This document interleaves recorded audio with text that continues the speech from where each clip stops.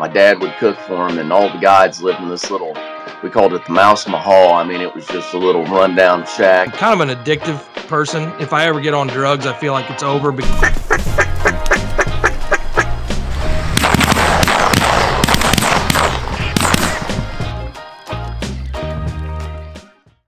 All right, guys, thanks for tuning in. We're coming at you with another podcast episode. It's been just a bit. The last one was Ira and I talking about our duck season kind of wrap up. And a lot of you guys have requested to have one of our former guests back on. So that's what we're going to do. His duck season went a little bit longer than ours. And his podcast we did earlier was one of our top 3 most listened to. So, Keith Allen, we appreciate you for coming back on, man. Hey, good to be here, guys. I tell you, I'm tired. I'm wore out. The grind don't stop, Well, but it slows down a little bit after duck season. Meet your co-host, Evan Williams. He's just getting started. He's tired. I love it. Evan's here. If Evan Williams got paid minimum wage for his work at Locust Grove Duck Camp, he would own that farm. That's awesome. Keith, how do you feel? Duck season's over. Has the depression punched you in the face like it does a lot of us? You know, it always does. But I've messaged some folks on day 61, as I say, the day after, which for us was Thursday. It's strange. It closed this year on a Wednesday, which we joked down at White Oaks. We're like, man, duck season don't close at Wednesday. Let's just hunt a couple more days. We'll close it on a Friday or something, or a Saturday, man. We wanted to, but it was weird closing on a Wednesday. But I have dealt with, and I don't know if there's anyone that's good enough with language to write kind of how we feel. It's such a flood of emotions. You know, you're grateful, you're sad, you're the best that you can be emotionally and spiritually because you're grateful. But then, you're wore out, and then you're I'm freaking excited, dude. I'm ready to go fishing too. It's like you're wore. I don't know. It's hard to explain. It's all the things. But it was a good year, and I dealt with less sadness, I guess, than I have in years past. I don't know if it's getting old. And I'm just thankful, after a season like this. I was thankful how it ended. We'll get more into detail, but we all know, and when you simplify the big picture of successful harvests, successful hunts, they always are accompanied with change in weather, in circumstance. It doesn't matter if it's going from 0 to 50 or 50 to 0 or no wind to 20 miles an hour, or a crazy drought to a bunch of rain, or vice versa. But when we get change, then we hunters, we're in business then. And when you're in a stagnant of anything, it's tough. And this year we had some crazy change in our south zone. I don't think you guys saw it so much. It closed on y'all before it got crazy with the freeze, insane freeze, which makes ducks susceptible. Then we had the thaw, and again we'll go into detail, but I don't know. It's just it was a neat season because we saw, especially down south, a lot of change, and it never was the same way the whole time. And I'm thankful for it, man. It was a good year. Hey, I got one thing. Just don't get into the duck thing too much. Joe and I, well, Joe more than me, but we're both in goose mode, Canada goose, dark goose mode right now, and then we'll switch into white goose mode. Do you do any of that? I don't. We don't get Canadas down here. When I was younger, we would a lot around Commerce, Missouri, which is an area called Big Island. That's right across from Horseshoe Lake, and we were just hunting Horseshoe Lake geese in the 80s and early 90s. And we would set up. I mean, if you saw our rigs, it's laughable how rough our rigs, but we'd kill them. And then in 2000, the famous freeze year, we worked them over all around the Boot Hill, Canadas. But I don't. It's too far away to really get into them. Now, obviously, we get snows like crazy in February, late February. We get a lot of snows. But man, our snow goose hunting in this part of the world is muddy, and I am too old to deal with mud. I hate it. It's like you can't, the only way really to do it down here is just set a rig and grind it out every day. But to hunt feeds like you do up north and where you're able to move around, you just can't do it. And it's just, you can't imagine how just muddy, nasty this part of the world is when things are freezing and thawing and raining. It's just, you just can't, it'll tear everything up and tear you up. It's a young man's game at best. So I don't actively do it. I'm not anti, but like I've always said, man, my duck season, when we start early and go through it, I have drawn on the account of my family and created so much dysfunction that I got to act right when it gets this time of year. Ira, you must not. I'm getting more. Well, I've always had an excuse because I was making money doing it all, and I still have a little bit of an excuse there. But now I'm kind of past the point where I don't want to care, but it just it all comes full circle. So I'm planning on doing quite a bit of goose. That's awesome. Yeah, it's been I love it. A couple of those years Ira hadn't snow goose much, going through transition at the vet clinic and Mo Marsh and all that kind of stuff. But hopefully, we can get to go a little more this year. Hey Joe, tell him about our goose spread. He's talking about his dysfunctional goose spread. How about mine? Oh God. Well, so Ira's honker spread. He was hunting over 14 floaters, which I like. I kind of like that rig. 14 floaters and a Mo Marsh VersaBlind, and then a buddy of ours, Jim Gianlatis, went and hunted with them. And he ended up bringing, which was more interesting than the goose hunt, he brought a rig of floaters to add to Ira's that were brought over on the Mayflower. I promise you, John Smith hunted over those damn things. I was like, what? They weren't paper mache, but they were a step from paper mache, but they were close. I bet you I know that they have that distinct texture on the back of them, that the feather deep. Yeah, I know those exact decoys. I've seen them. They almost seem like paper mache. They may be actually.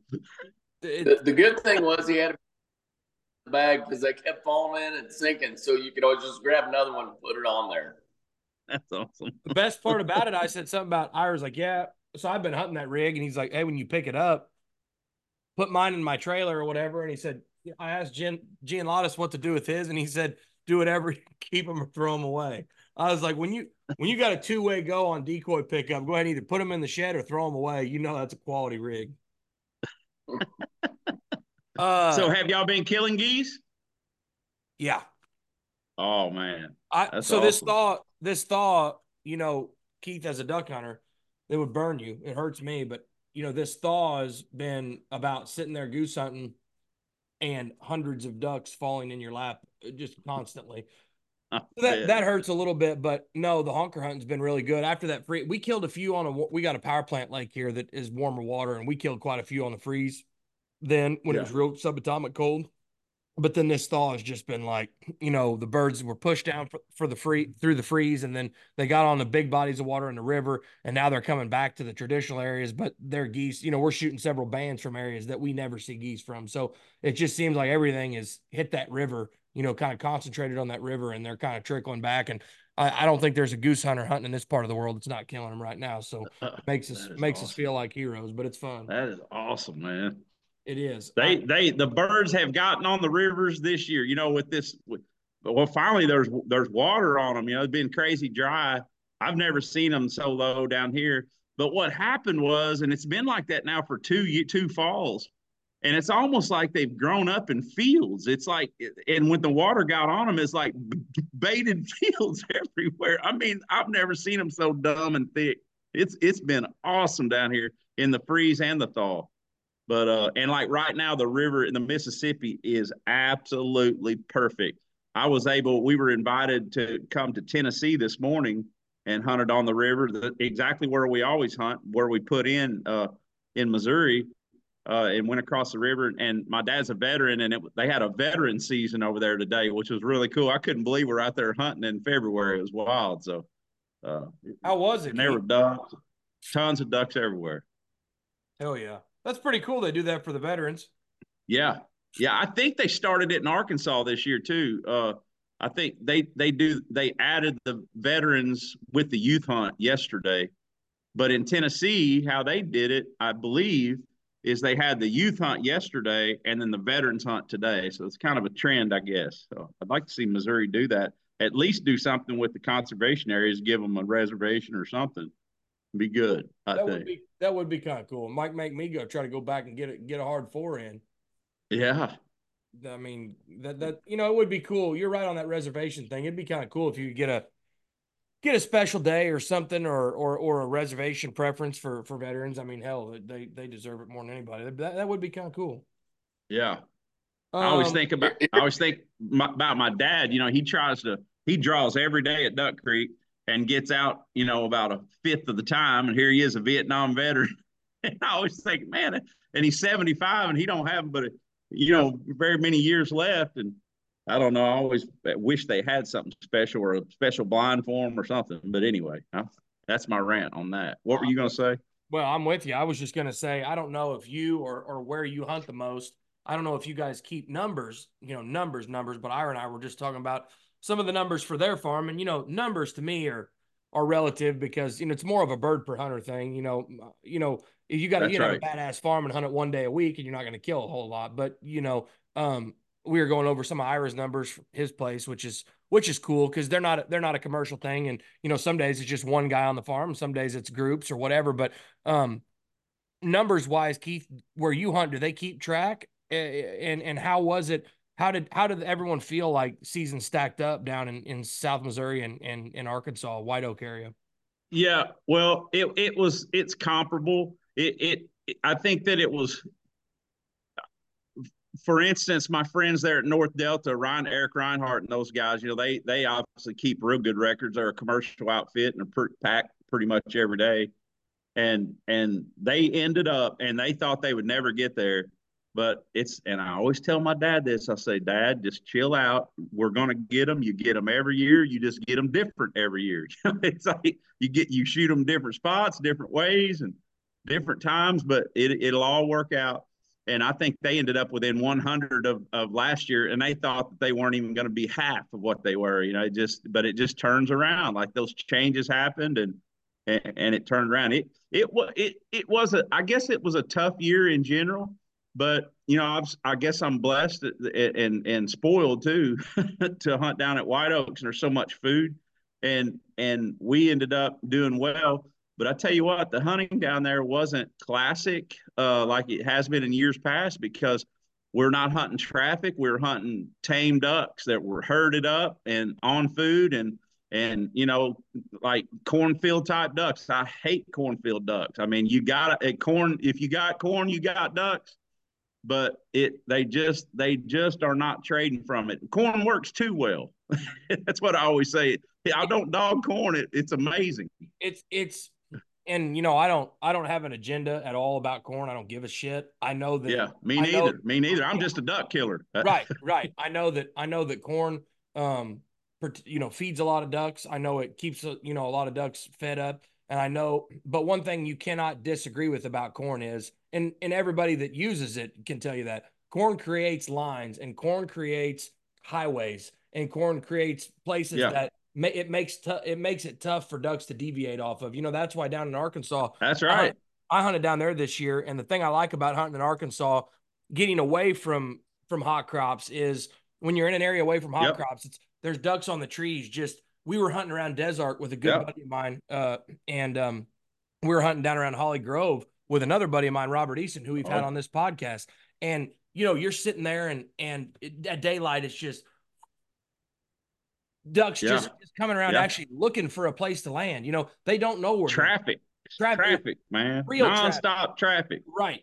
Don't know where it's coming from. Right. Don't know where it's coming from. Here, there, everywhere. Eight or 10 all the time. That's duck hunting. That's fun. and up here, the traffic that we've got highway traffic. We've got, if you're 50 yards off to one way or the other, you're fucked, for lack of a better term. And that's why I personally try to buy a farm and did under that highway, so you're always in the game. Yeah. But but it Yep. just it confines things to your area. So one way or the other, whatever you think about corn, I will say it definitely hard lines the birds in certain areas. If you can get under those lines, good for you. But if not, Yeah. you're kind of tough. But though it is so, that was another thing I had on my point here, Keith. This year traffic was non-existent almost with these old Terrible. educated birds. And we have two woods holes on my place, and it is what it is. I mean, we're sitting there banking on traffic, and with the woods hole that we have up here, you can do minimal work, get a woods hole full, and hammer their ass most days. Well, this year it was tougher, and guys with food really did well up here. So it was just kind of an That's right. interesting how it shook out. And But that's exactly but what I'm talking. Go ahead. What's that, Ira? just to clarify for all the Southern guys Yeah. that I've been bitching from for the last 3 weeks since it got cold. But on another note, it doesn't have to be corn because there's a lot of moist soil that they don't hit till late, like stuff that they don't go to right off the bat, stuff where they're not living. And there's moist soil tracks that are as or more attractive to them as corn. For example, on Locust Branch, I mean, we couldn't shoot them out of there. And that was nothing but some good moist millet, wild millet, and smartweed.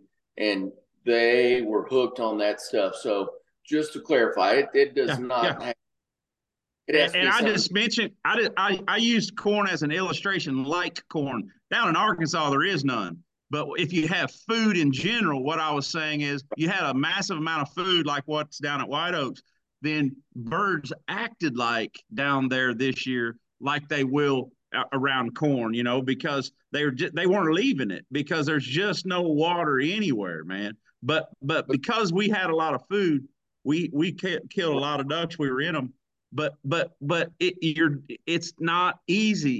It's tame ducks. It's ducks that are herded up, as I say. They're not traveling around 3 or 4 here, 5 or 6 there. You got to get them early when they coming in or what. It's just it's hard to complain because we did well because we had a lot of ducks, but it was a tough year in that regard. And if you did not have a spot set up like that, you aren't killing anything. I mean, like the public areas, there's just no water. It was a tough season for some, the toughest ever for some, until, like I said at the beginning of our conversation, until those changes started happening, and then everybody started having fun. Boy, I mean, it was awesome. We talked about Hey, Keith, just ask a question for a different perspective, but like just regarding mallards, no other species of ducks, just mallards. Like here in the traffic spots, we'd shoot, instead of shooting a flock of 20, we'd shoot a single or Yeah. maybe a pair. Yep. But if you didn't have food, it was way different than what it is most years where, you could get them coming and going, but there was no good come and go hunting for by and Yep. large. And we closed before it got cold. But, you'd still shoot some, but instead of shooting 3 flocks of 20, you're shooting 5 singles and a couple pairs, that's it. Yeah. Yeah. Yeah. It was tough. and I'm just gonna finish out that thing because I'm not bitching about corn. I don't give a shit what anyone does on their property, and I guarantee you one thing: my place, anywhere I can, I'm getting corn in. That large food tracks that are unpressured hold a lot of ducks, and they dictate the way the ducks fly, which is That's just right. something that they're going to do. Here, it happens to be corn. Yeah. I think if it was rice, it would be exact same way. So when I say corn, I'm substituting that out for unpressured food, and that's just all there is Yeah. to it. But You know, go ahead, Joe. I wanted to say something, and I have bad ADHD, so I kind of have to say it when I think of it, or I won't. I'll forget it. go ahead.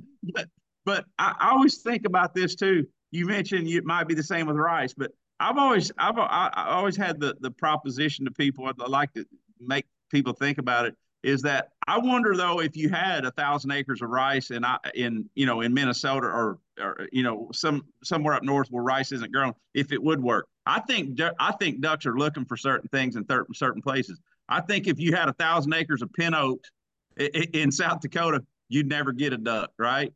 It's just the way it is. I think that up there they're looking for corn. Why wouldn't you plant corn? why dog a guy in northern Missouri planting corn? Heck, that's what they're looking. That's how. I mean, y'all are wanting to kill them. That's what you need to plant, man. There's no sense in dogging people planting corn.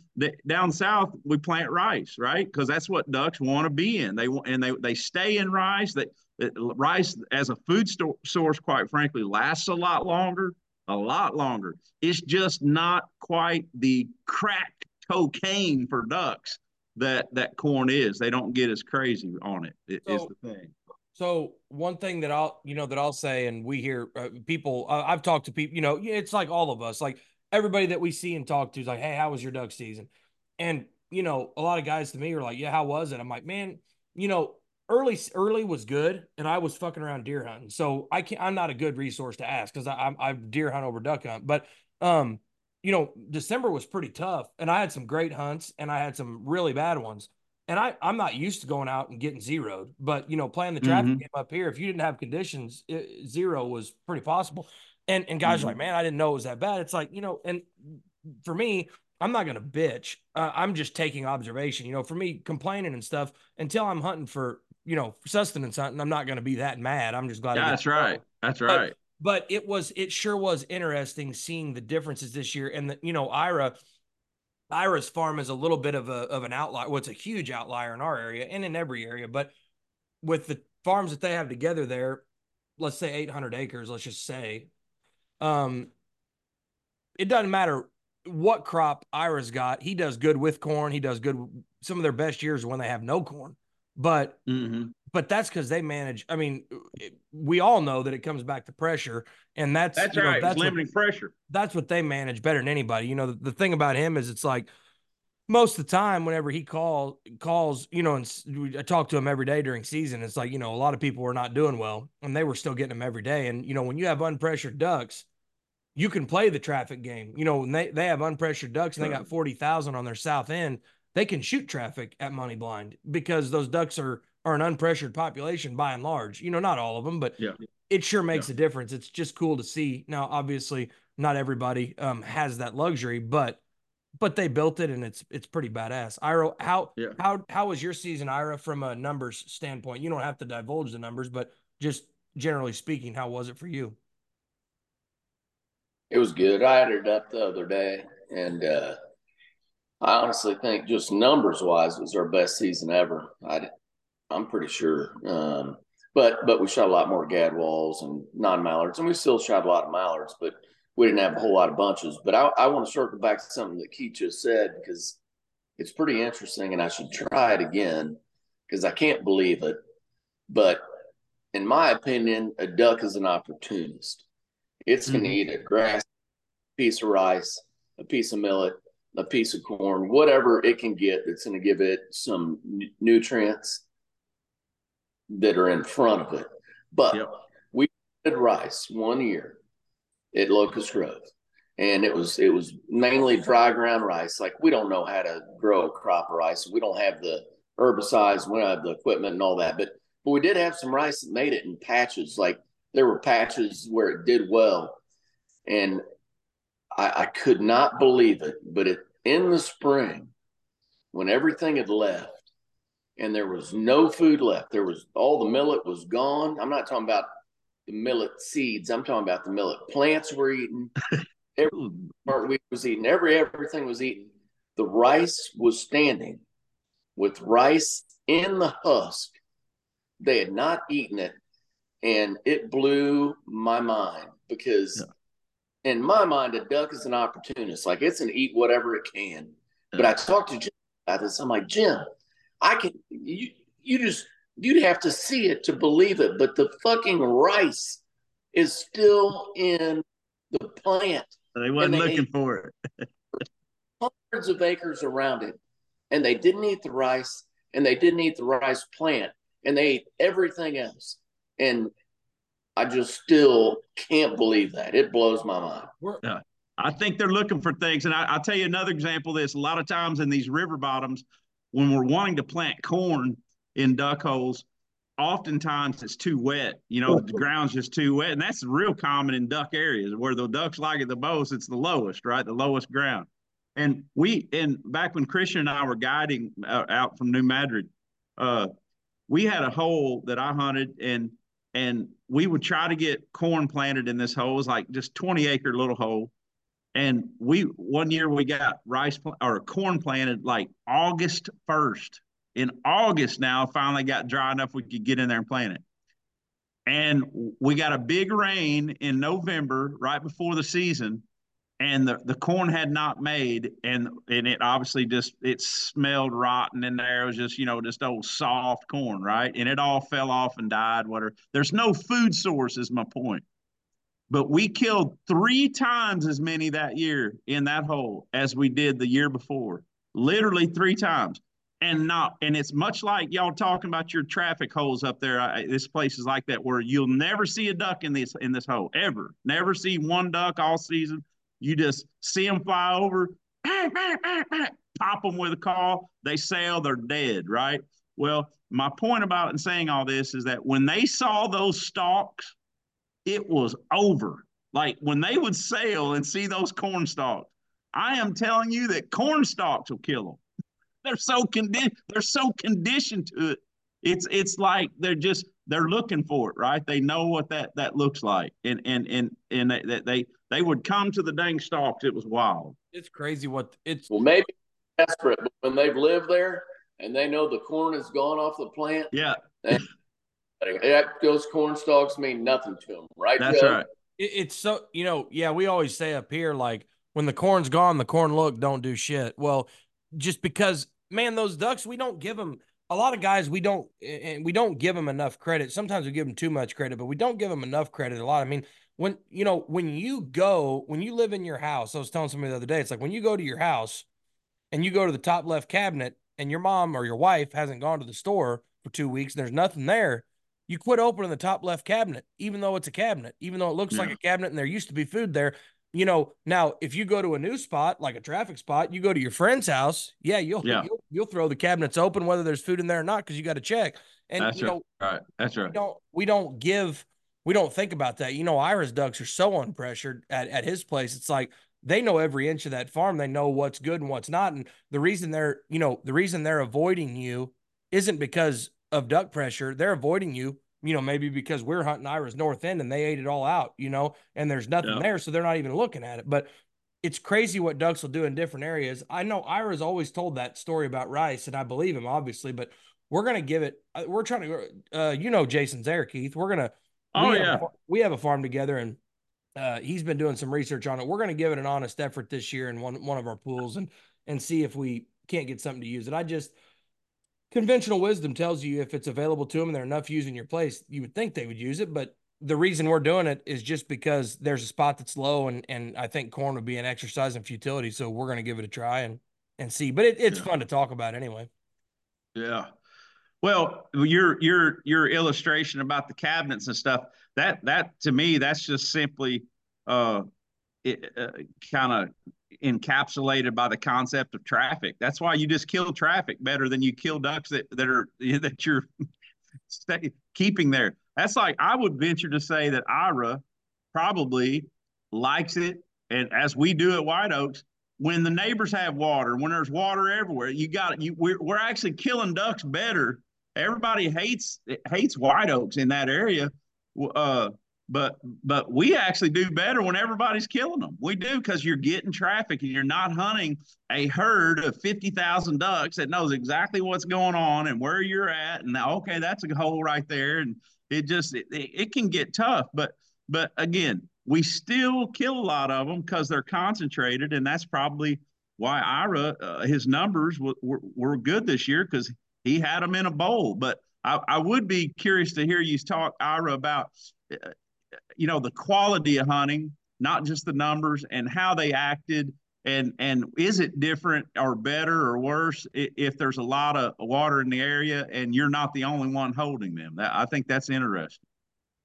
Well, so I've kept records, and this year was different. It was dry, pretty dry, real dry this year. But we as land managers have done a better job over the years, so we're killing more as a result of that. But from keeping records for a long time and doing preseason and postseason, and I've talked about this on here before, I'm sure, but I do a preseason projection of what I expect, and then I do a postseason summary of what we got. And if I go back and I look at those, I'm almost always wrong. And That's awesome. that's because in my mind, I expect the seasons where we have the best food to be the best. Yeah. But the truth of the matter and the reality of the matter is when there's water everywhere and we don't have much food, that's when our hunting's the best because Bam. those have more places to go and They're they're not less pressure. tame. They're not tame. And they're especially if we get water in the fall. If we get water, then they do duck things, you know. They don't just sit. They do in a dry year. They do this and they do that and they move and they change and we get a freeze and that you know the best year you can have is a dynamic year. You know, you got rain, you got freezes, you got thaws, you got crunch, you got this, rather than just, you have great food and then you have a stale weather year. If you're a great land manager, sure, you're still going to kill them, but it's going to be more teal and you know more whatever. You're not going to kill that many mallards. You're going to have that great of a mallard deer, but if you have a lot of dynamic weather events and water on the landscape, your hunting's going to be better. I mean, my book show that for sure. Yeah, that's awesome. That's awesome. That's what we find too. I mean, we're pulling for, you know, the big thing in central Arkansas is the Cache River.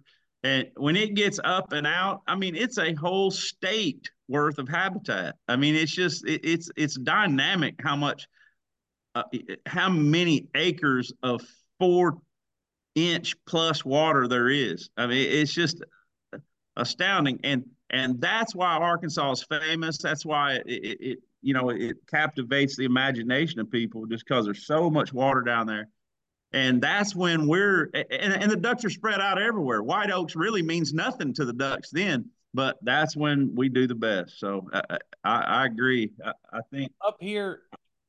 Well, up here, Ira mentioned, I don't know what years it's been, Ira, but I'm trying to think like the years that we have the most water. You up here during the summer, in the late summer, the most water means the most grain up here because you know most of our ag land, most of our good ag land is well drained soils, high benches, and the up out of the bottoms, and the bottoms are awesome soil. So it's interesting how it all kind of plays together. But when Ira's farm, let's just say in the bottoms, or my place, like in the south bottoms there, when there's no food there, the ducks are still in those areas, but they're traveling around. And then also in the dry land, you know, when there's not much flooded food of any kind, whether that's planted or natural, because it's all, you know, been flooded a million times.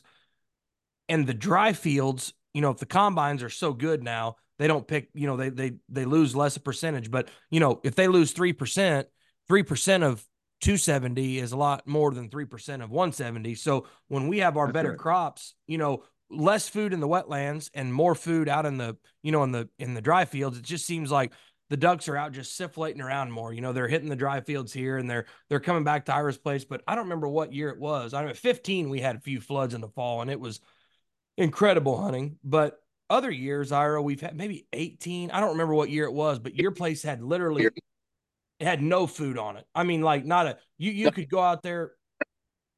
All high all summer.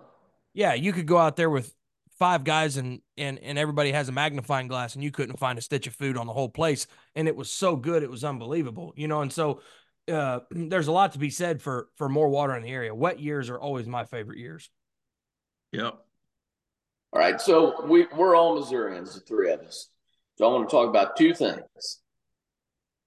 I want to talk about, and I'm going to bring them up now, and we just get into them. But one is I want to talk about all-day turkey hunting, and the other thing I want to talk about is people and their hangups and their sincere devotion to their thought of whether our season should be a week earlier, or a week later, a split, whatever. Those are two things I want to talk about. I love it. I can talk a lot about the latter, the issue about a week later, a week earlier. I could talk all day about that.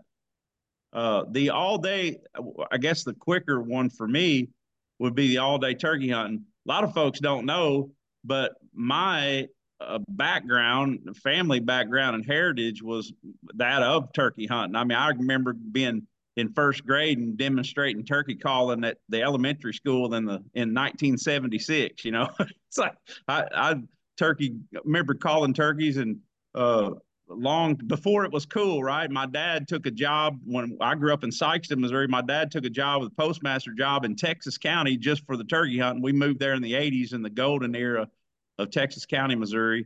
And I love the turkey hunt, but I'm an Ozark turkey hunter. I don't use decoys. I run and gun, and I'm just old school, and I don't have any. I'm straight vintage 1989 turkey hunter. That's all on the way I know how to do it.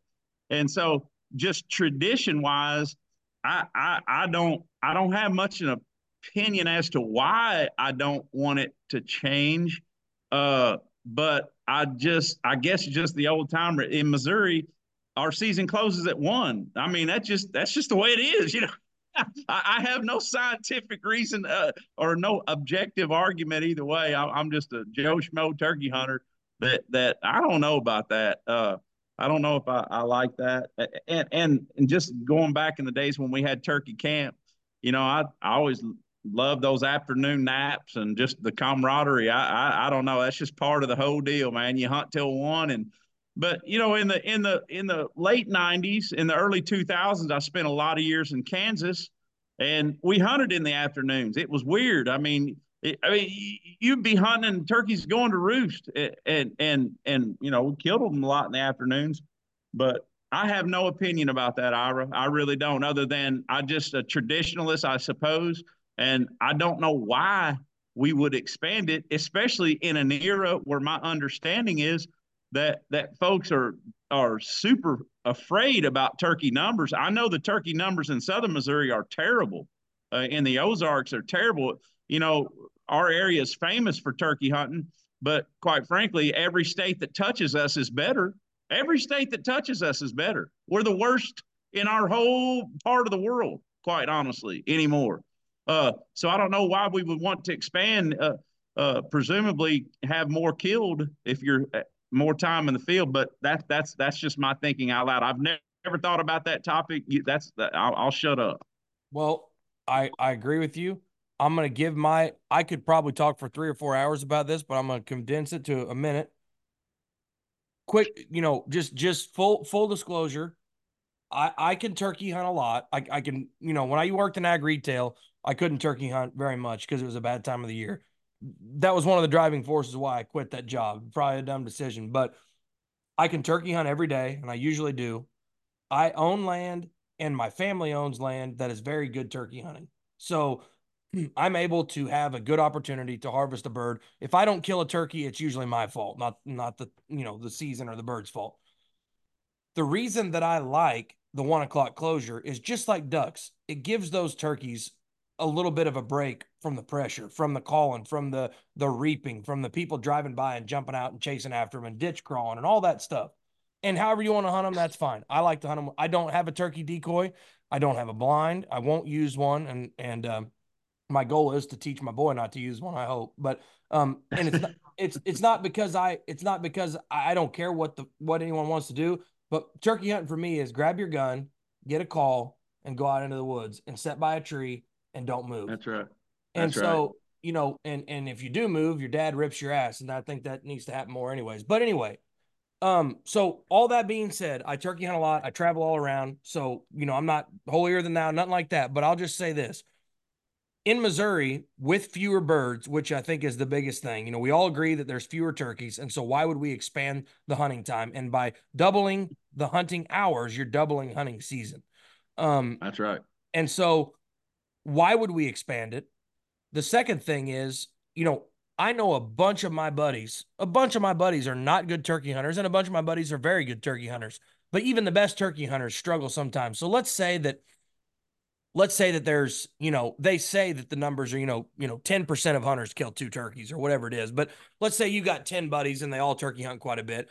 5 or 6 of them are going to kill both of their birds of my buddies. 5 or 6 are going to kill both of their turkeys.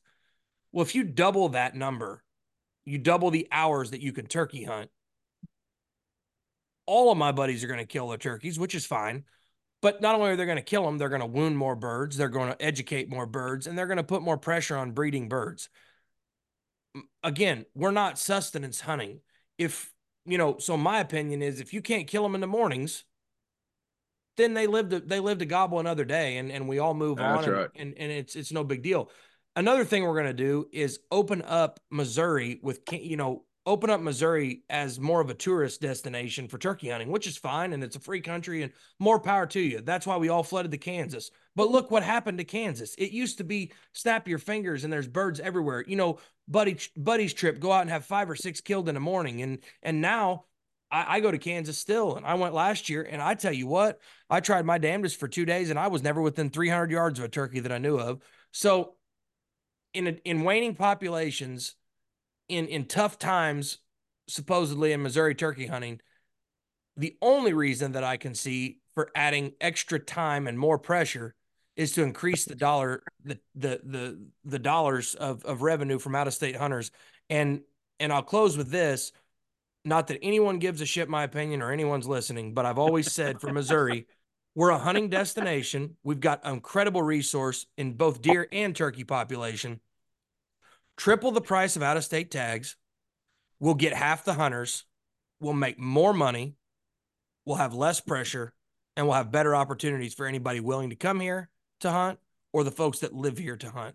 And I just feel like we have a good enough product that we can raise our price.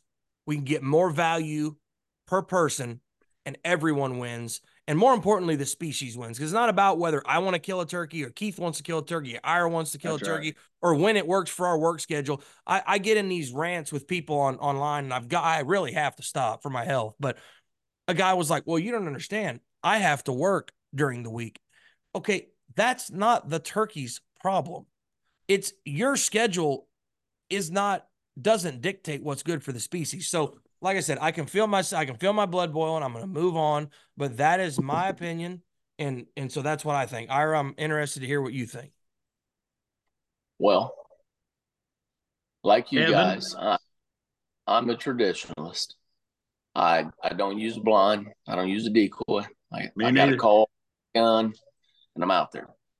But I do have some insight into all our neighbors, and they've all not all, but several of them have had all day turkey hunting. So you look at Oklahoma. Oklahoma's been 3 birds for a long time. I used to hunt Oklahoma. Oklahoma, their population took such a dive, they went from 3 to 1. They didn't go from 3 to 2. They went from 3 to 1. And then Kansas went from 2 to 1 with unlimited over-the-counter tags to 1 in all public areas and 2 on private ground in areas. And then now they're 1 and an over-the-counter or a non-resident draw. Nebraska has gone from 3 to 2 and put a cap on their number of tags. And these are all states that were all day hunting. Okay. So in Missouri, we know that our turkey population has not been growing. It's been shrinking. 100%. And all our neighbors are becoming more and more restrictive. And so there's a lot of people, as we all know, in today's world with a lot of time and a lot of money to go hunt wherever. And when all of our neighbors are becoming more and more and more restricted because their populations are tanking, and our population is not growing, it's shrinking. And I normally am a huge supporter of MDC. But in this case, I got to say they are fucking up, because why would you make things more liberal when everyone around you that's been liberal is becoming conservative? And our population is not doing great. And we're going to say, hey, let's hunt all day. Not just if there was no change in the hunter numbers and it gave some opportunity to someone that wouldn't normally go, whatever. But the truth of the matter is that all these traveling hunters, which I'm one of them, so I'm not knocking them, that have hunted Nebraska, Oklahoma, Kansas, South Dakota, all these places that are becoming more conservative, and not to mention everywhere southeast. I mean, Alabama, Mississippi, all these places where turkey numbers are taking a shit, and it's becoming more conservative on the numbers and the seasons and everything else. We're going to say, hey, let's make it more liberal. Where do you think they're going to come, Keith? step Yep. aside because, and I'm a guy that's killed a lot of turkeys on public ground in Missouri. I Me mean, too.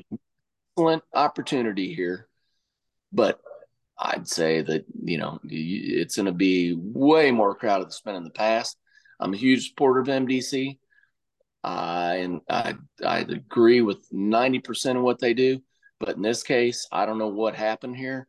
I don't know who was involved. I don't know what kind of politics were involved, but I can smell a rat from a mile away. And this smells like a Joe Biden deal to me. Yep. Ira, do you have any idea or have you heard some of the pros of it? We've talked about the cons. Are there any I, positives other than more inclusive or more opportunities? I have, but it's there's some people that know that have told me the inner workings, and it's nothing that I'm willing to say Gotcha. here or Gotcha. anything else in a private conversation. But I do believe that there's some nefarious shit going on, and I hope it's something that we can turn around and that we can change back to the way that it's been. Man. And maybe one day we'll have enough turkeys where it doesn't matter, but I don't feel like we're there. Well, No. I'll say one thing, and I'm guilty of it. I can check in on Facebook and Instagram and every other thing, but I should be checking in on when these meetings are. Not that my opinion is going to make a difference, but at least I'll say something. And I always Well, say, in this meeting, well, right. Well, I always there say, when were these there meetings? was but there was no meeting. I mean, it was kind of done under the cover of darkness. Well, and that has to be. People are always like, "Oh, you wouldn't go to the meetings." Dude, I'm on the golf board and the financial freaking board at church. I will go to a damn meeting. And if I'll sit at a freaking church financial school meeting, I will promise you I'll go to a duck or a turkey meeting. I can promise you that. So I will go to a meeting. But whenever we don't have one where anybody can even voice their opinion, like I was saying, there's some bullshit going on. And MDC, I thank God for MDC in this area for our duck population and our duck management. Grand Pass and Fountain Grove, there's there's nothing I can say other than I wish I could get in easier. I wish I had an easy button to where I could get in and nobody else could. But those two areas are enough for me to really be appreciative of what MDC does. The deer and turkey thing is another story, but one thing I'll say, and everybody needs to think about, I'm not saying that I'm a good turkey hunter. I'm a consistent turkey hunter. I go a lot and I do it the same every time. I don't call that much. I only call, when I want to. I've got a weird way to do it. But if I get them, I get them. And if I don't, I don't. And if I don't get one, I don't get one. I just, I just don't understand this thought of hunting where whether it's ducks or turkeys or whatever, that you're entitled to get one. You might just suck, or they might just outsmart you. And it's like ducks. I mean, you may have done no work on your property, and so it's no good. You might have done no scouting. You might have not want to do the grind of the Arkansas public hunting. I promise you, the way Arkansas was, nobody should have a bitch. Because if you are an opportunistic hunter and you really, really, really want to kill ducks, this last weather pattern stuff that we had, everyone was killing ducks. If you want to put the work in, you should have been able to kill some ducks. Keith, am I wrong about that? 100%. That's right. So, Ira, I wish you wouldn't have brought that up because now I'm about to pass out. But I think it's a good topic, and anybody from MDC, just if you had anything to do with that, shame on you. All right, let's move on to the next one then. That's one of my favorites. This is one of my favorite topics, Ira.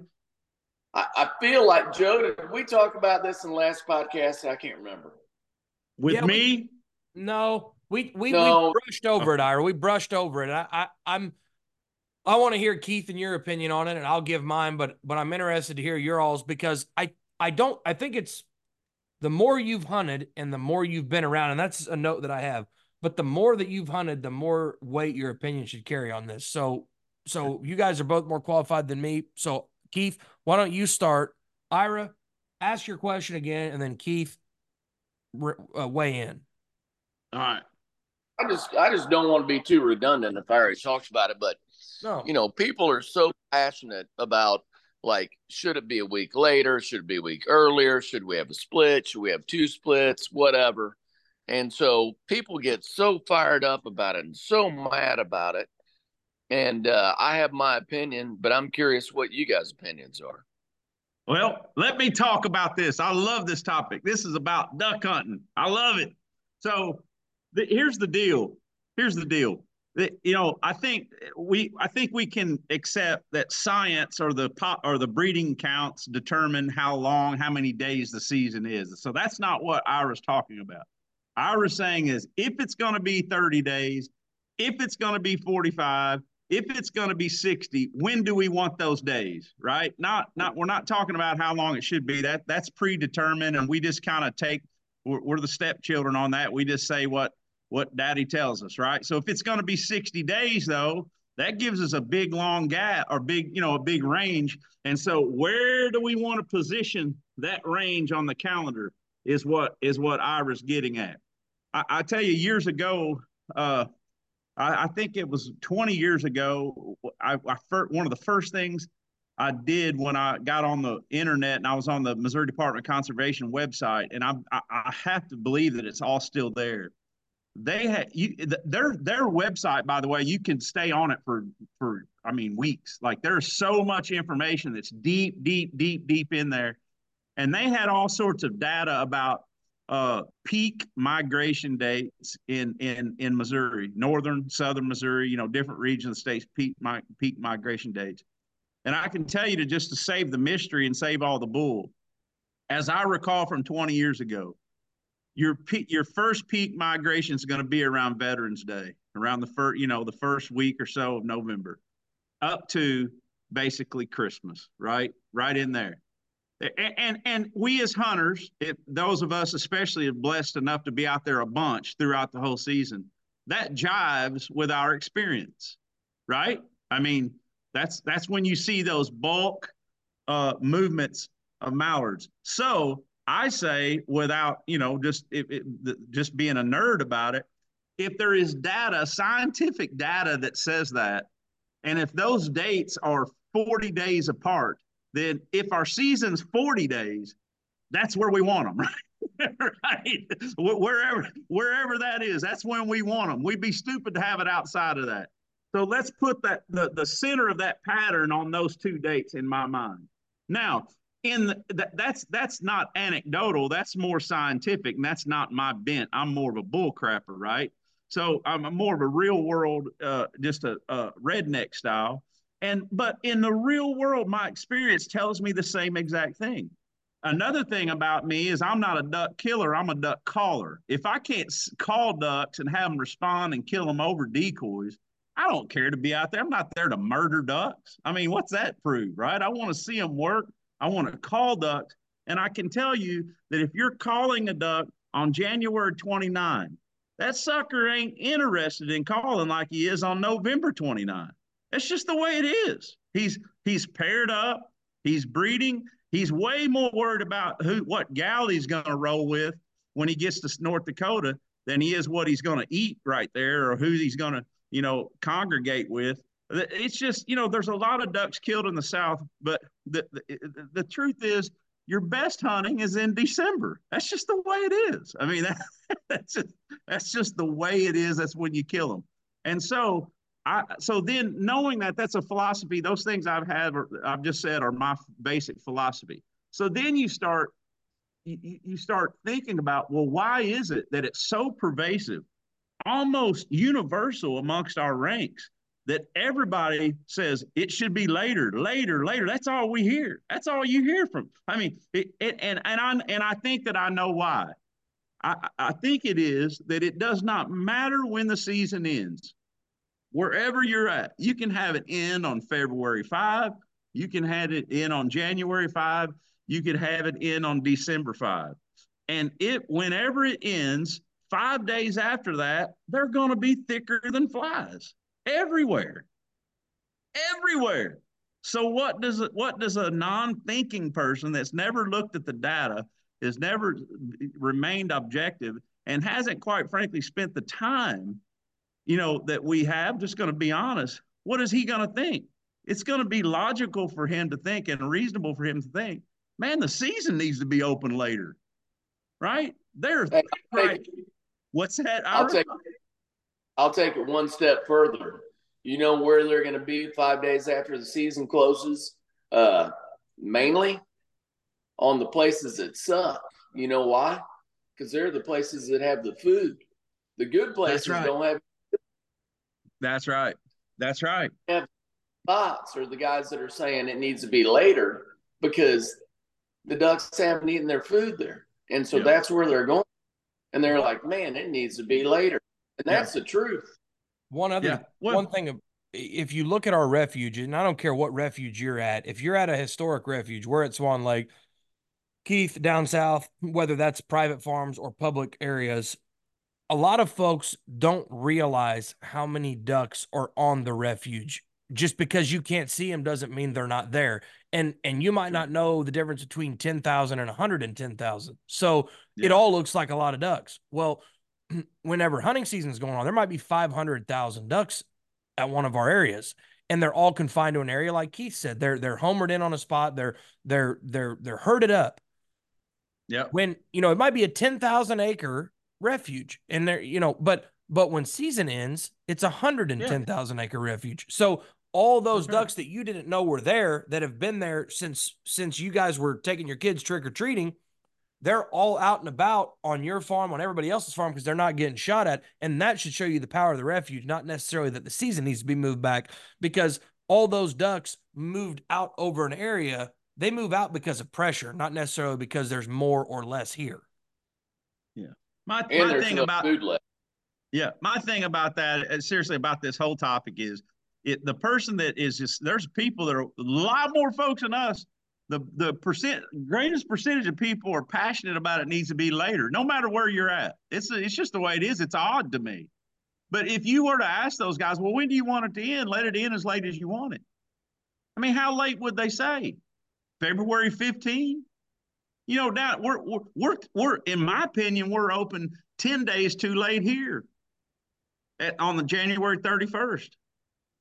Right? I mean, it's again, the way I look at it, it's November 10 to December 25. How many days are that? Whatever, 35, 40, whatever that is. And if you got 20 more days than that in the season, you've got 60 days, put 10 on this side of that, put 10 on that side of that. And that's just the way it should be. I think it's open and Well, shut. Keith, before we had the big freeze this year, most people south of Missouri said, there's no ducks. Yep. We need to go in 3 and 30 because there's no ducks left. They're all dead. What are we doing? What's 100%. the U.S. Fish and doing? Why? There's no ducks left. And they were convinced of that. But, I mean, that's not the truth. I mean, that was a perception. And Right. I'm not saying the patch this year, I don't believe they did, and I think it's proven that they didn't. But for people to be saying we need to go and just preaching that we need to go to 3 days and 30 ducks based on the fact that they hadn't had a very good November or early December is insane. In a year when it's 60 degrees on Christmas in Pierce, South Dakota, and the Mississippi River is the lowest it's ever been in history, how are you going to base what the shape our duck numbers are in on a season like that? I mean, I don't care. How many ducks are there? 90 million. You give me 490 million ducks, and give me a record low Mississippi River, and 60 degrees in Pierce, South Dakota on January 1st, and you're not going to have them down here. That's just the way it is. It's amazing though, and Ira and I talked about it daily almost, but I'll say again, I don't have any agenda. I don't make money off duck hunting. I don't give a shit. Keith, you don't either. And I mean, Ira would call a spade a spade. I mean, he's got a company that does duck hunting, but he's seeing what he's seeing on his own place. He doesn't guide. He doesn't take. Yeah. But I have no agenda. I don't give two shits. But all I can tell you is just because I can't kill them doesn't mean they're not here. I got 100%. It wasn't that I wasn't seeing them on the traffic deal. Zach Sutton, he came with me and he said, this can't be real. I mean, 30,000 ducks flew over us. We didn't kill a single duck. They're going to food. They've been here since October. It was the end of, it was January, almost January. It was December, whatever, 26th. I got my ass kicked. I got my ass kicked by some tough ducks. It wasn't that there was no ducks. So I can tell you they're there. I border the refuge. Folks down south, and I'm not throwing you all in that bucket, but the ones of you guys who are saying there are no ducks, just because they're not to you doesn't mean they're not alive. And so I just think it's, because look what happened whenever things changed in Arkansas. It went crazy, and now everybody had the best season of their life. Guys made memories they haven't made in 10 years, and it's fine. And you know what this subject is exposing, and you touched on it very earlier in this conversation, Joe. It touches on attitude, right? It's the thing. It's the fact that we act like that duck hunting or turkey or whatever is a video game, that we're supposed to go out there and be gratified and have success and get so many points, right? Just like in a video game. Put 50 cents in, like in the old days, put a quarter in a Pac-Man machine and play it, or shoot ducks on a video game. It's not like that. It's ducks. And there are going to be spells in a season, every season, where it looks like you're never going to kill another duck for the rest of the season. If you hunt a whole season, I don't care where you hunt, you're going to have a spell in that season where you're like, we're done. And I see no reason why it's ever going to change. But you know what happens? It does. Every time. That's why we love it, right? And this season is more so like that than any I've ever recalled in the South, because it was record high temperatures, record low rivers, and it was for 6 weeks, nothing. And if you have a bad attitude and think you're supposed to have a good season for 60 days, first of all, you've got a bad attitude. You just are thinking about this whole game wrong, and you're just not grateful to be able to go. But we have to have some success. And I am telling you that I have not encountered a 60-day season where you don't end up having a spell in that season that made your whole season. And when I say a spell, I mean a week. I mean, 1 week of good hunting can make your whole season if you've got a good attitude. Well, that's a great section back into the original question. Joe, do you want to go or do you want me to go? You can go.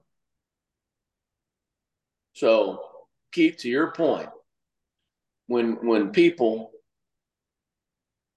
and I've fallen into this category in the past, get so passionate about if our season was a week later or a week earlier, or we had a week split or whatever the case may be, and we're talking about 60 days, right? We've had a liberal season forever. So the shorter, the more unified everyone would become, right? But when we got a 60-day season, you got opinions that are all over the board. That's right. But I still say, after a long time of doing this, I've become less passionate. I really don't care. I don't care if it's a week earlier or a week later. It's all the same. It's going to all be the same. Because at the end of the season, if you have 60 days, you're going to have some great days, and you're going to have some good days, and you're going to have some tough days. And what you really be worried about, instead of being so passionate and so dedicated to blaming MDC for not putting the season exactly where you think it needs to be, why don't you put some more stock into what you can control, like making better habitat or having a better decoy spread, or just going out and enjoying whatever days you have out there, because it doesn't matter. That does not matter, because not every day is going to be great and not every day is going to be bad. You just got to go. And that's all I got to say about that. And you're 100% true. And I've said that same speech to people that try to pigeonhole, we supposed experts, people want to hear from us, right? What's your opinion, Ira? What's your opinion, Joe?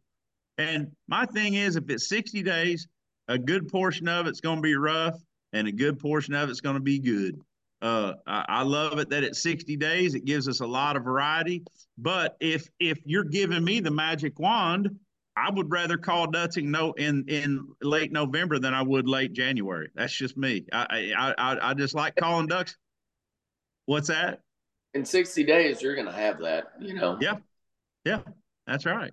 I mean, That's the the way only I the only thing I would like to change, and I am only for the rest of this stuff, I'm for but if it was my choice, I'm fine with the seasons whenever they are. I used to love whenever our dividing line was 24 highway, selfishly, because I own land on both sides of the 24. So it was yeah. awesome. So other than that, though, I mean, you can ask anyone that I talk to, and I talk to several guys every day about duck hunting. I don't bitch. I just don't. I just don't, because Yeah. it is what it is. And another thing, the question we all got to ask ourselves is who are we to think that, I mean, why should, I mean, okay, so I get up, either I duck hunt every day. I'm either duck hunting, deer hunting, or working. I don't, for the 60 days of duck season, there's not one day I sleep in, none. And I'm not, that just, because if I can't be duck hunting, there's a dang good reason, and I'm at work early. Otherwise I'm duck hunting, which I'm fortunate for. But so I'm up, I'm going all the time. I want to go every day. And I get my teeth, there's runs I get my teeth kicked in. It is what it is. But who am I to think that I just should get them? Because Mother Nature or the duck gods or whoever doesn't give a shit about Joe Weimer's duck hunting. And, we're crazy to think that they do. Now, you know, another thing we all have to think about is, like, maybe your spot's just not that good. Like, there are not very many spots that are good enough to get them every day. I mean, I can count on my hand 5 spots that I know of in this stretch of the flyway that you should be bewildered if you don't get them. Like my spot, it's a pretty good spot. But if you don't get them, hey, yeah, well, we didn't get them. Hell, well, let's try it tomorrow. Now, Ira's Farm might be one of them, where if you didn't get them, you're sitting there like, I wonder what happened. The rest of it's just duck hunting. I mean, it is what it is. I mean, why do I think that I deserve to get them every day? So Mhm. I think more than changing season dates or changing limits or changing rules or anything like that, we just have to change our perspective. And I'm not the kumbaya Sunday school, let's all get together and have a great time. I'm just saying it's duck hunting. I'm as competitive as there is, and I want to go. And if I'll change decoys 50 times and I'll blow at every bunch that goes over, I'm as dialed in wanting to kill them as anybody. So I don't want to make it sound like that. But at the end of the day, nobody owes any ducks to you. So get out and get after them. And another one final thing I'll say is, I want to hunt my spot because I own my spot. I put a lot of time and effort into my spot, and I do everything I can. And I want to kill them on my spot. But I could kill more ducks if I got off my spot and went and hunted public more often and really got after them and grinded after them in different spots. However, I would prefer to hunt them my place and kill some on my spot that I own and whatever. That's, again, not the duck's fault that I didn't get them. Get off my ass and go get on the river or go to Grand Pass or whatever. Mhm. But I want to hunt my spot. So a lot of us fall into that. It's like, Josh Ditch, me and him agree about a lot of things and we disagree. He's Foul Focus on Instagram. He's a taxidermist. He's excellent. Used to work for Ira at Momarsh. Was a coworker of mine. He says it all the time. Get off your ass, get in the truck and go find them.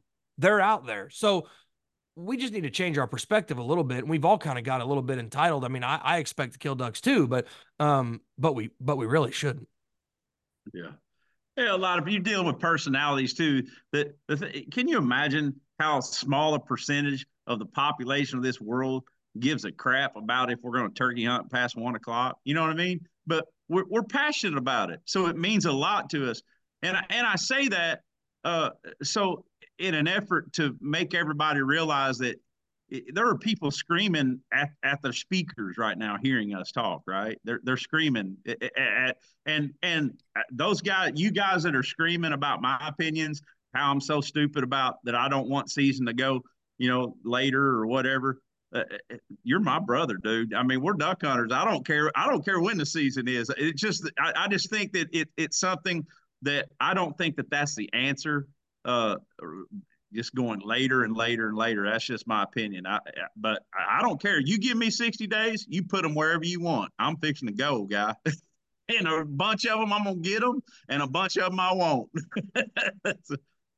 Another thing this year illustrated was, no matter what we do makes a big difference. The steps that guys at White Oak, I mean, they bought that place and they turned it around and they turned it into what it is. Ira and them did the same thing with Locust Grove. Everybody who improves the property is taking their fate into their own hands in some way, shape, or form. But at the end of the day, it doesn't matter what we do. the guys in Arkansas can have the best farm ever.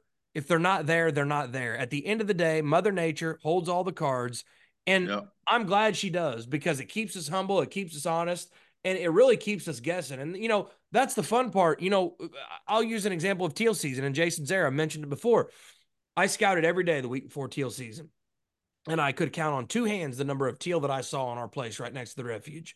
And I told Jason, I said, dude, I'm honestly so, I mean, if I wasn't me and an addict, I wouldn't even go tomorrow morning because it's going to be a damn waste of time. And he said, same here, let's go. And we got a front, and they were everywhere, everywhere. And it just, Yeah. you know, what I thought I knew, I didn't know shit. And that's been proven time and time again in life on other things too. But it's fun when you don't know. It's fun when you don't know and you just go. So, Well, and that's why we like duck hunting. That's what duck hunting is. You just explained it. They're migrating critters, and you know, turkeys are where they're at all the time, and deer are, and you know they don't have that allure, that mystique about them. So that's why we do it. Keith, Well, Joe heard me say before, but there's some things in life you can't trust. You can't trust a puppy, and you can't trust a teal. Like you can stockpile a mallard, but you can't stockpile a teal because they have a clock in their head, and you leave them alone for 4 days because you got a new group coming and you want them to have a great hunt and whatever. And Yep. guess what? Nope, They gone. they're gone. So they're gone. you while they're here, because I could make a lot of other Analogies. yeah, that would be good. So I'll just leave it at that. Exactly. Burn them up when you can. we Right. talked about the age structure of ducks, and you know, everybody talks about snow geese and how, oh, there's not a lot of juvies this year, or there is a lot of juvies this year, and all this. You know, when we have good duck numbers, nobody ever gives a shit. But when we don't, or when let me say, when duck hunting is tough, I think, and this is me, and I don't know shit, but I think that age structure makes a difference in the quality of hunting and the bunches that we get started, that I get started. This year, you know, I was killing a bunch of the proportion of the number of the ducks that I killed. I had a bunch of wall hangers. I mean, big, fat, good looking ducks that were here and knew the game and had been eating their fill and were older, beautiful ducks. I didn't get hardly any of those. I call them hermaphrodites, those greenheads that look like hens, and you're like, what the hell? You know, I didn't get a lot of young, skinny ducks that were new. Just, and I think those a lot of times are your bunch starters. You know, when you're hunting traffic and you got a wad going over, and you start two or three of them, and then the rest of them, we didn't have a lot of that. You know, so I think the age structure makes a difference. Keith, am I crazy on that? Do you agree with that, or? Yeah, well, you know, when you were explaining that, my hunch is that maybe the regional difference, you know, there's maybe a little bit of a regional difference because y'all are hunting a little bit earlier. Some, you know, I don't notice that so much. And with the plumage, you know, slightly different. I've not noticed that or paid much attention to that. I, I've got some more cynical theories about. I'm such an anti-spinner guy. You can't even imagine. In fact, I'm so ugly in my mind about it. I don't even really utter it aloud, even to hunting buddies. But I just think that by a spinner inherently is changing your age structure of your ducks, right? I It's mean, making them smarter. well, sure, you're not going to get. They know what they are, and every duck does. If you doubt that, then you didn't see a spinner in 1998. You know what I'm saying? It's like if you had one going in 1998, you had ducks sailing.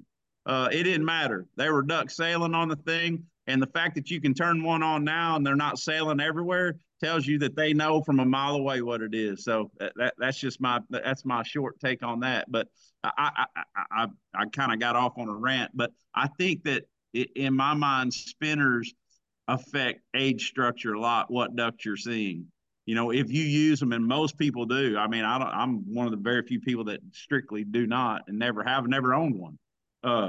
That if you use them, you're gonna thin down older ducks, you know, and what you see and see younger ducks. So if you don't have a lot of younger ducks, you're going to have a rough year.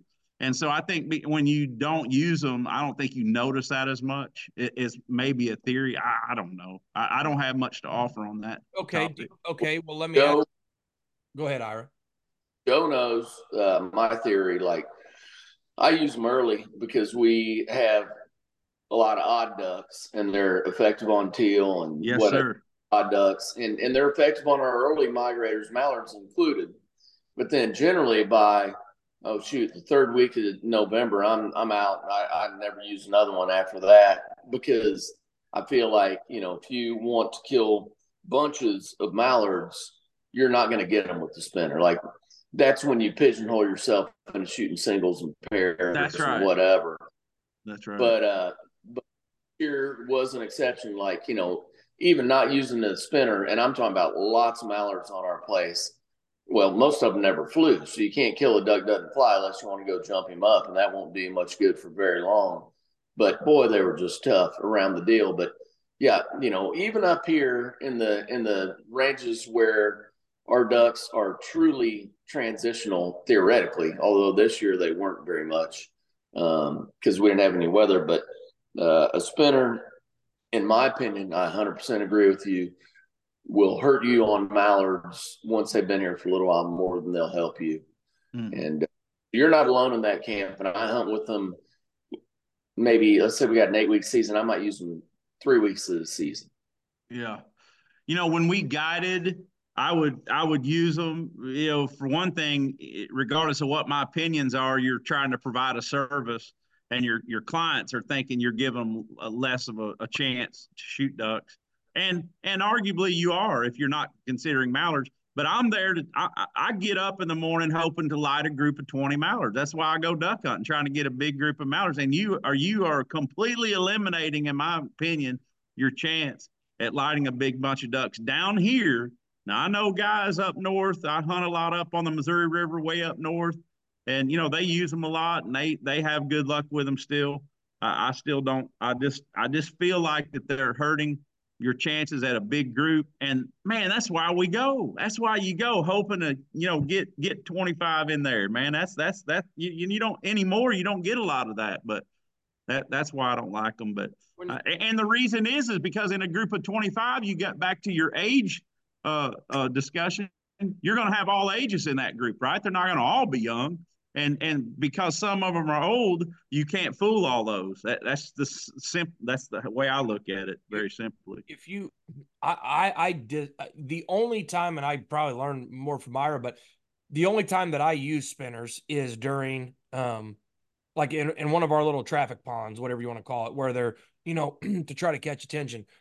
To Mm-hmm. me, man, I look at spreads and setups more than I should, and probably more than what's necessary. But there ain't nothing that looks dumber to me than being in a WRP or a flooded cornfield or whatever and having a goddamn spinner. It looks so stupid. I mean, to me, it's just like, what, Yeah. your decoy spread looks good, it's moving and all that, and then you got a battery on a stick, and it just, Yeah.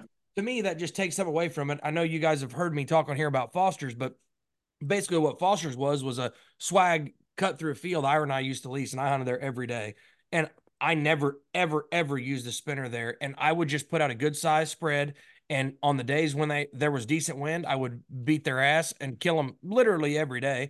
And even when there wasn't wind, I would kill, at least kill 4. But once I really started hunting there and really tuned into, hey, yeah, you might not turn as many ducks, you might not catch the attention of as many ducks, but when they finish, I mean, the ducks you were shooting at Foster's, you could take your gun barrel, you never pointed here, you were Yeah. always down here. And so, Yeah. for me, it's just nice to not use them. Keith, do you think we'll ever see Ira either? Do you think we'll ever see a time when they're not legal? Or do you think it's too big of an industry and just too big of the cries of disdain would be too loud from the duck hunting public? Well, what are your thoughts?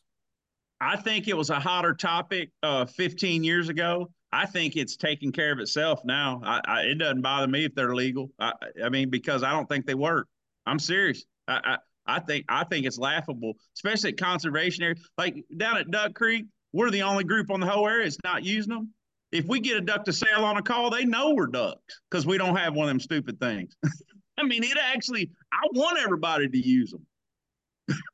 and 15 years ago, that wasn't the case because you were so affected by them sailing yet. They wouldn't finish 15 years ago like they would 20 years ago, right? But they were still sailing on them all the time. You know, they were affecting, but now they don't pay attention to them. I mean, they don't even pay attention. I wasn't around for that. My question is, both of you guys, Ira, you start. I know you did all sorts of shit, made your own and had remote control cars and all that shit. But from somebody who wasn't around for that, for that phenomenon, briefly describe what was that like of you hunt forever and you don't have them and then all of a sudden you have them. What was that like? Was it really like what everyone says? Yes, it was.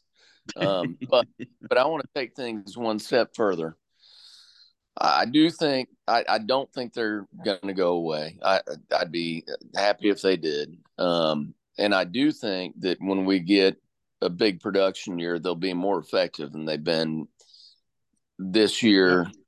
Last year, I feel like we had pretty good production year because just the way the ducks acted. 2 years before that, I don't think we did. But that's not my point. My point is this. I'm going to step completely away from ducks. Let's go to geese. So I think back to like all our snow goose hunting days, and you can even think about what we've been doing goose hunting this year, Joe, or last year when I was in Idaho. So no spinner. We're talking about goose hunting. And I think if you can get a bird started, the less decoys you have, the better. Because an adult bird, whether it's a goose or a duck, they know the deal, man. They've seen it. They've been shot. They've had their asses burnt. They know what a decoy is. They know what calling, whether it's, the worse it is, the more they know. They're looking at your hide, all that. So the less decoys you can start a bird with, the higher your chances of having a good end experience are. So, like, if you're hunting with 4,000 snow goose decoys, you're probably going to start more snow geese. But are you going to shoot more at 10 yards? Oh, maybe some days, but there's some days if you could start them with 100 decoys, you'd shoot more at 10 yards. Yeah. Same thing with honk. I mean, think about all the times you've been honker hunting and you got out a conglomeration of shit. You got shells, you got full bodies, you got floaters, you got wind socks, you got whatever the hell you got, and you may get more birds started. But the number, let's say you got 100 working, how many are you going to shoot? Two dummies? The chance of having all 100 be feet out at 10 yards is low. And so, like you were saying, we're shooting geese at 15 yards over 14 decoys over and over. And granted, a lot of them didn't get started, but the ones that did, we just smash. Yep. And so, same thing with ducks. I mean, if I hunted with a spinner in December, would I maybe get a couple more to set their wings at 150 yards? Maybe. But how many of those am I going to shoot completely fooled within 20 yards? A small percentage versus right. If I have about 15 decoys that are realistic and motion that I can control, i.e. a jerk cord, I mean, I'm probably going to finish a bunch of those ducks and I'm going to shoot them. And that's a high quality experience. I'm not saying it's a high quality experience for 8 people, but for 1 or 2 or 3 people, it's awesome. That's so right. That's what I got to say about that. I'm not. No, that's 100% true. And I think the same thing and have preached the same thing. Our hunting styles are all personal. Mine, I rely a lot on calling. So if my hunt is a caller's game and I'm trying to get a duck to initially sail on a call, then a spinner's all it can stand to do is to hurt me at that point. You see what you're doing the same thing. You're saying the same thing. Another way to look at it, and I say this jokingly, but I'm serious. The joke about going out and using the bathroom. Every time you go out and use the bathroom, you see ducks sail. Well, there's nothing mysterious about that. It's movement. A human being out in the decoys or standing outside of the blind can be seen longer than any decoy spread. And that's exactly what a spinner is in my mind, is a guy standing in the decoys taking a leak. That's exactly what it is. Keith, you'll appreciate this. I say it all the time with younger guys, and they're like, "You're not going to put a spinner out?" I'm like, "No." They're like, "Why not?" I said, "Well, why do you have those fucking things around your neck? Yeah, that's right. If you're not going to rely on those, why are they hanging on your neck? Like That's right. that That's right. be your main tool." That's right. Get them to sail with a call, and you're going to have a lot of success. But like I said, you put a couple guys out in the spread, walking around, using the bathroom, whatever. You'll have ducks sailing all the time, but it's hard to finish them with a guy in the decoys, and that's exactly the way a spinner is. He'll get them to sail till about 100 yards. You know, Or your dog. yeah, Back. there's two things that I want to say about that. The first is my buddies will ask me about it, or guys that I talk to, the people that follow me on Instagram, and I'll give them my opinion. They'll be like, well, you just say that because that's what Ira says, or that's, and that's what Aaron says. It's like, yeah, well, okay. I don't know. Is that a pro or a con? Because I went into hunting with those guys a lot and used to hunt with them almost every day. And I didn't know my ass from a hole in the ground, really. I thought I did, but I didn't. So guys that kill ducks a lot and do it the right way, and it seems like every time you go with them, you have a memorable experience. Why wouldn't you do what they're doing? Why wouldn't you at least give that a try? I mean, and I hate to give them too much credit because I like to joke with them, but I mean, those guys know how to kill ducks. So it's like, yeah, I didn't know how to kill ducks like they did. So now that I do what they do, I kill a lot more. So why would you not listen to that? The second thing is, you know, when you look at the way that I hunt, I hate contraptions. And there's some great companies out there with some great product, but you won't see me with it. I don't like it. I like calling and I like wind. People are always like, "Oh, the wind." No, the wind is a huge deal. And on the days when the wind's good, I'm about as good a hunter as it gets. And when they're not, I'm not. But I don't like contraptions. I just hate them. Um, but one thing that I think these tough years help us get back to, and I think it's good, I really think it's good overall. But when it's good and the going's good and it's easy and people don't take pride in their spread, they don't take pride in their decoy placement, they don't take pride in their hide, and they don't take pride in their calling. And some things are recession proof, or trend proof, if you will.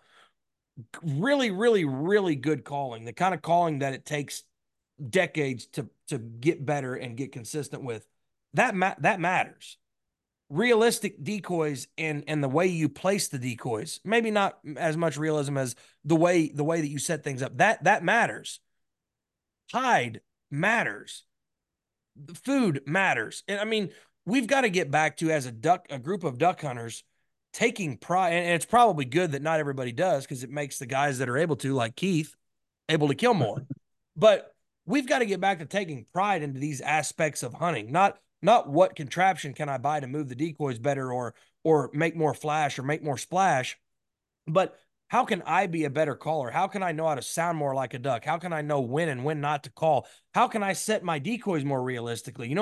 It's gotten a thing now. There's been so much contraptions and so much technology. People throw their shit out there. They couldn't tell you. I mean, I've got hard and fast reasons why I do stuff. Everyone on this podcast does. There's a lot of folks that are into hunting now that they don't have any reason why they're doing what they're doing. Hell, I don't know. Throw it out there and see what happens. And that's the same with calling, or guys that you'll talk to. Man, I'm not much of a caller, but I just set my spinners out and let them do it. Okay. Yeah. But like what Keith's saying, that doesn't always work. And it's trending to where that's not working anymore. And then you're upset because you're not killing them. So we've got to get back to taking pride in our spreads, taking pride in our abilities, and honing those things and working on them during the off season, like we did when we were kids, and like some of us still do. The people that are paying attention to detail, by and large, are killing more ducks. I mean, when Ira goes out hunting on his badass place with how many decades of experience, he would call me and be like, "Dude, you know what? I think I need to use less decoys, or I think I need to put more pin oaks on my hide, or I think I need to be side shooting them instead of shooting them head on because these ducks are, this and that." Yeah. That stuff makes a big difference. So, I think it's kind of cool, and it's cool to see that the guys who are willing to take some pride in your spread, get some good looking decoys. Don't just throw out plastic for sale sign silhouettes because they're easy to pack around. Take some pride. And I think it's cool that everybody has the opinion and the ability to do it their own way. And it's cool to see what works and what's tried and true.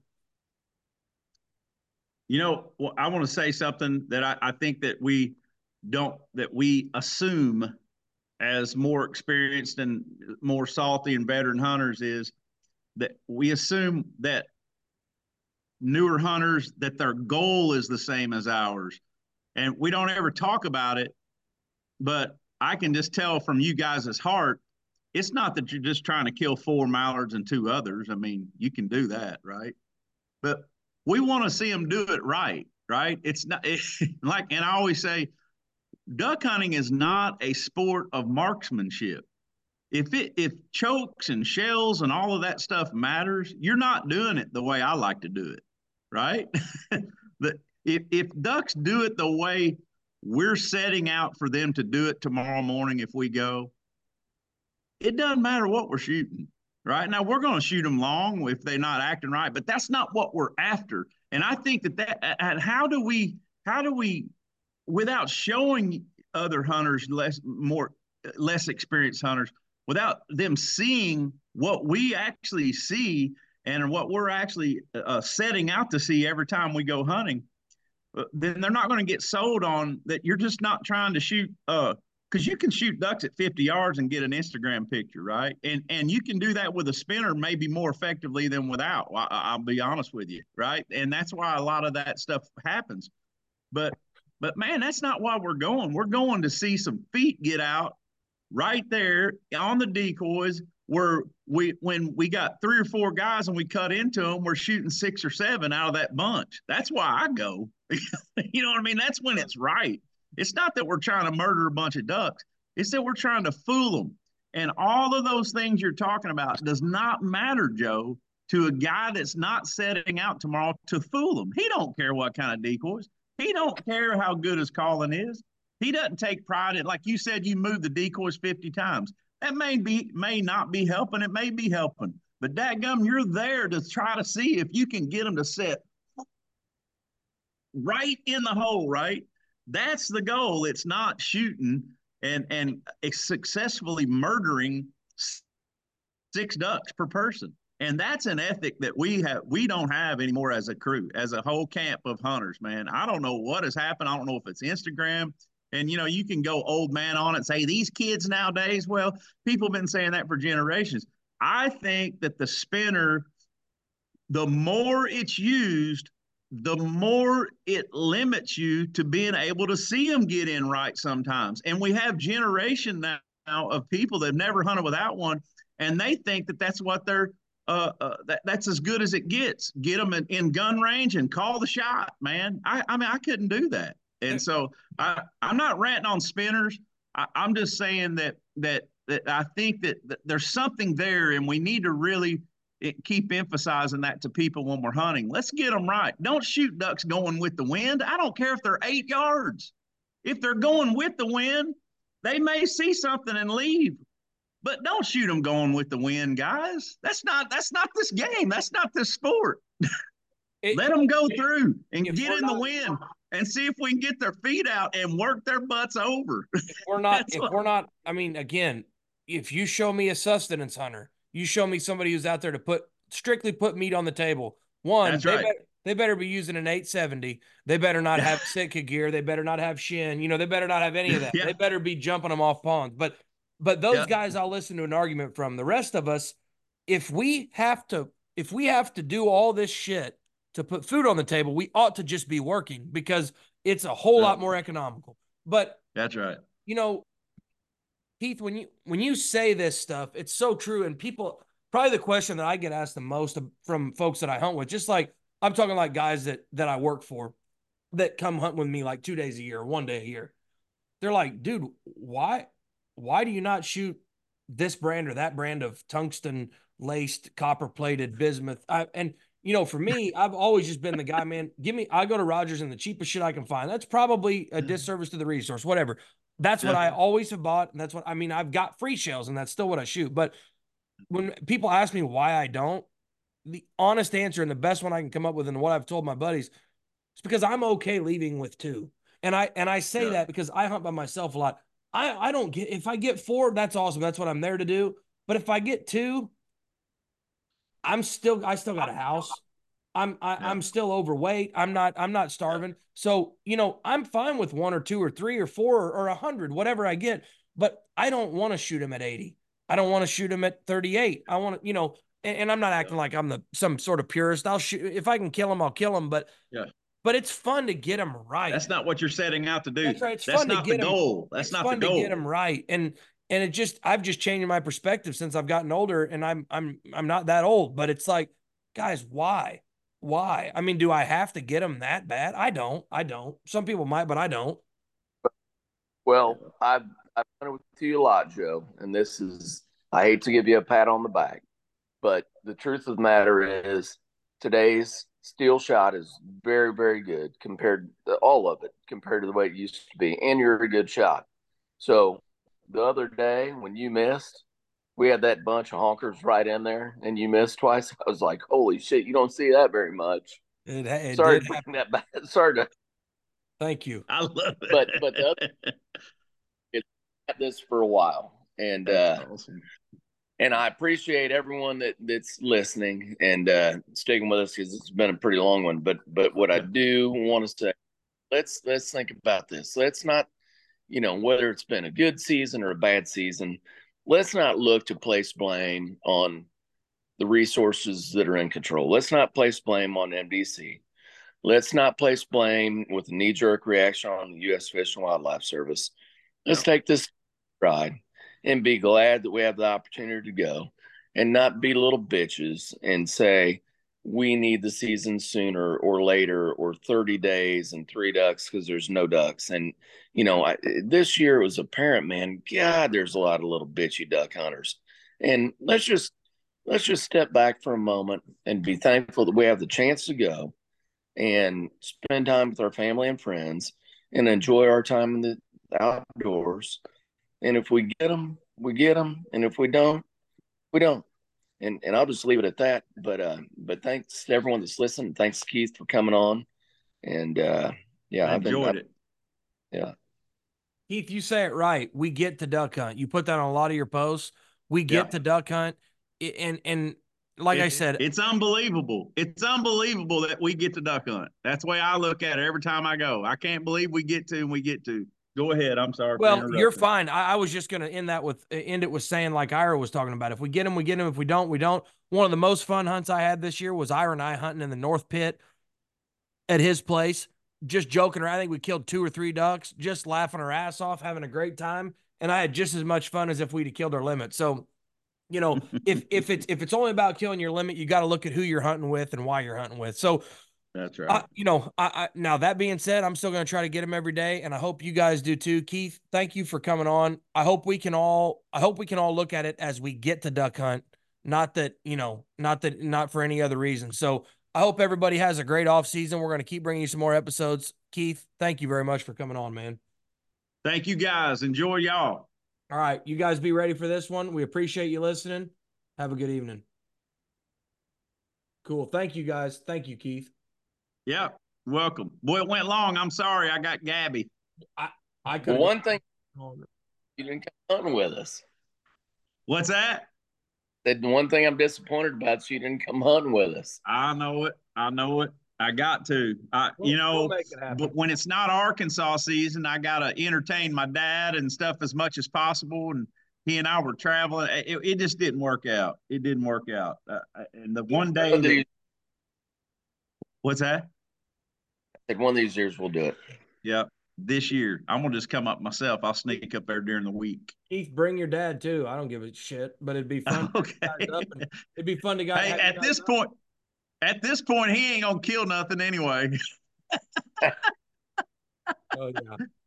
Well, thank you, Keith, for coming on. We'll run this thing, and when we do, we'll tag you and stuff. We appreciate it, dude. All right, y'all take care. Keith, real quick.